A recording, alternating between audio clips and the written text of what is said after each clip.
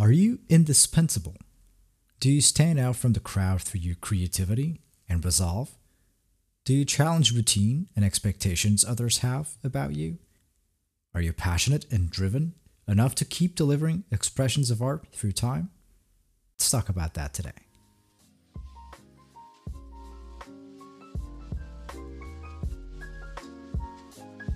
Welcome to the show.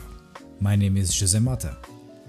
I had a very insightful conversation earlier with a colleague on the topic of technical expertise, leadership, and work-life balance, or work-life blend, if that suits your taste. I shared my thoughts on how I think it's important that every company invests in proper behavioral or soft skills for greater, more meaningful interactions and relationships, which become the vehicle for growth and overall success. I've experienced it firsthand. Over the last few years, I've learned to develop good rapport with my colleagues and clients, be empathetic in my interactions with them, and generate trust overall. And the results have been remarkable. So what does it mean to be indispensable or a linchpin? Linchpin is the name of the book by Seth Godin. The link is in the description below. Seth Godin describes indispensability as the ability to stand out through creative and emotional labor.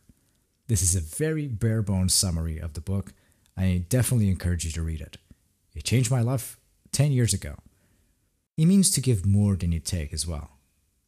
Well, as for me, I've learned that it's a matter of positioning yourself in such a place that, should you leave it vacant, it would not be the same experience.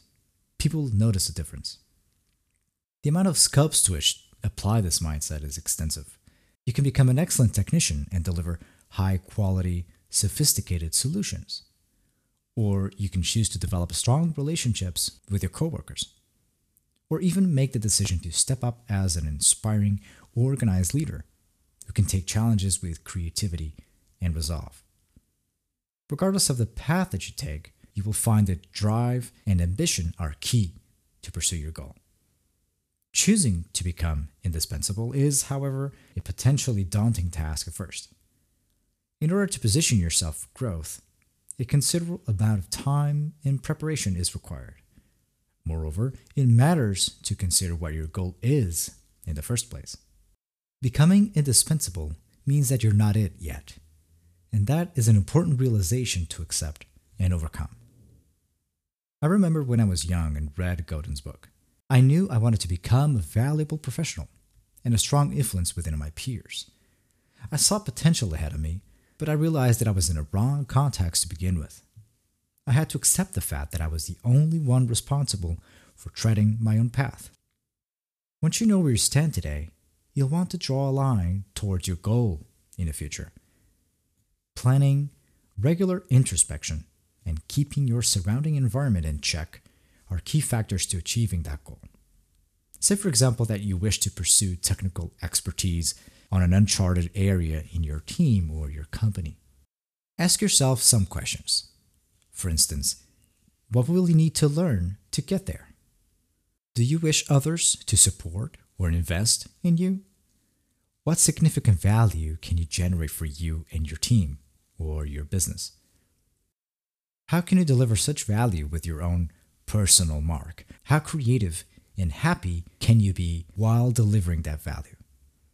How will your endeavors impact your environment for the better part?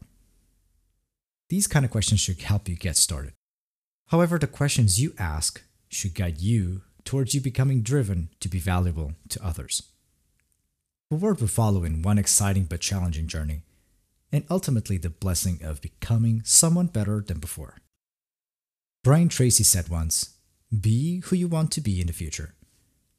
If there's anything I've learned about becoming indispensable, it is to actually be indispensable right now, but one lesson at a time. When you portray yourself to be a linchpin, you will make decisions like those of a linchpin. You will help others like linchpins do, and you will live a happy, creative linchpin life. Personally, I've grown to realize that I must constantly push myself towards growth through self-awareness, genuine curiosity for the world around me and its people, and be open to creative stimuli from them and their vicissitudes. Drive is born from a nurturing background, a good family structure, relatively decent quality of life, and a healthy and simple lifestyle make a huge difference when planning your trail to growth.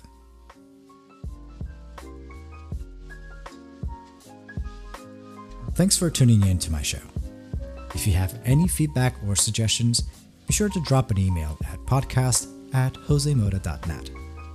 Stay tuned for more at josemota.net/podcast. I'll talk to you soon.